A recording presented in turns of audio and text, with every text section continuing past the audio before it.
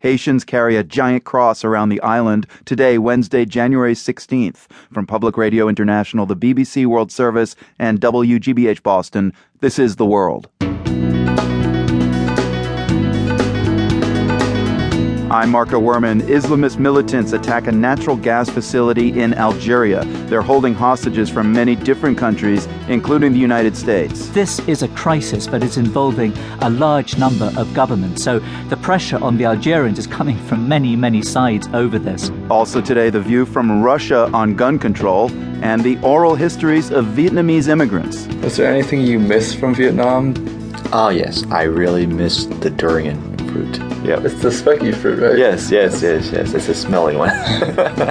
Those stories coming up on The World.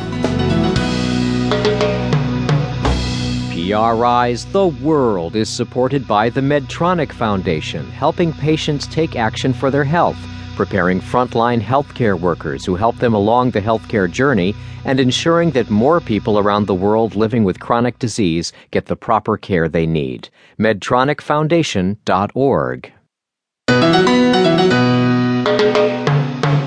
I'm Marco Werman. This is The World. Islamist militants today attacked a natural gas facility in Algeria, and they took many hostages of many different nationalities.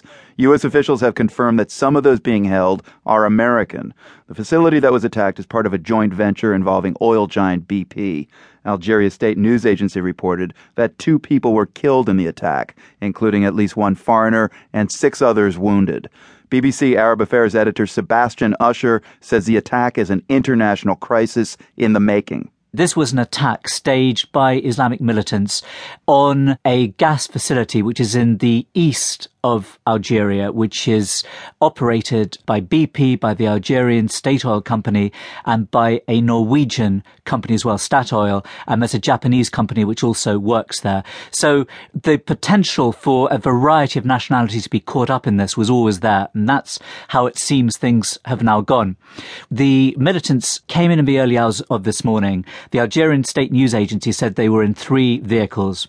They appear to have tried to take hostages from a bus which was taking employees away from the site. That seems to have failed in some way, and then moved on to the buildings on the site. Tell us about this Islamist group that has claimed responsibility. What have they demanded? It's called the Mars Brigade, and it's an offshoot of a group called Al-Qaeda in the Islamic Maghreb, which started in Algeria about 15 years ago and has morphed into an Al-Qaeda affiliate in the past few years.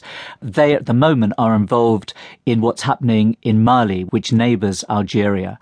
Islamist groups there had threatened revenge attacks in the region when France launched its intervention against the Islamist militants there last week, and that's obviously an ongoing operation now.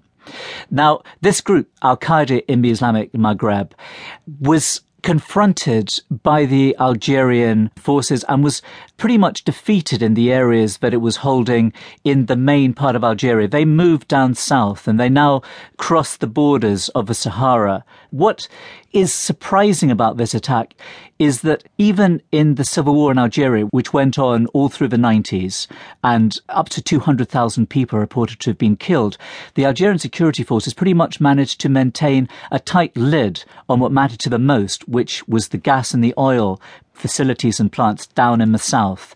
So there have been very few attacks of this kind by Islamist militants. What may have changed things is the spillover from the Libyan conflict a year and a half ago, and that weapons that were used during that conflict by Gaddafi's forces that were brought in by the rebels have now been taken by some of these Islamist groups, giving them the capacity to carry out these sorts of attacks.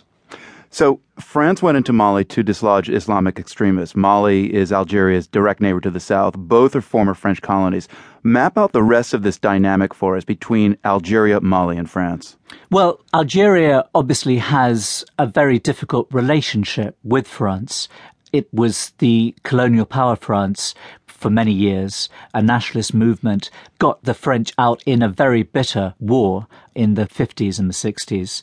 And the hangover from that is that though there is a close relationship in many ways with France, it's a very difficult relationship, and it's one which can inspire Islamists particularly.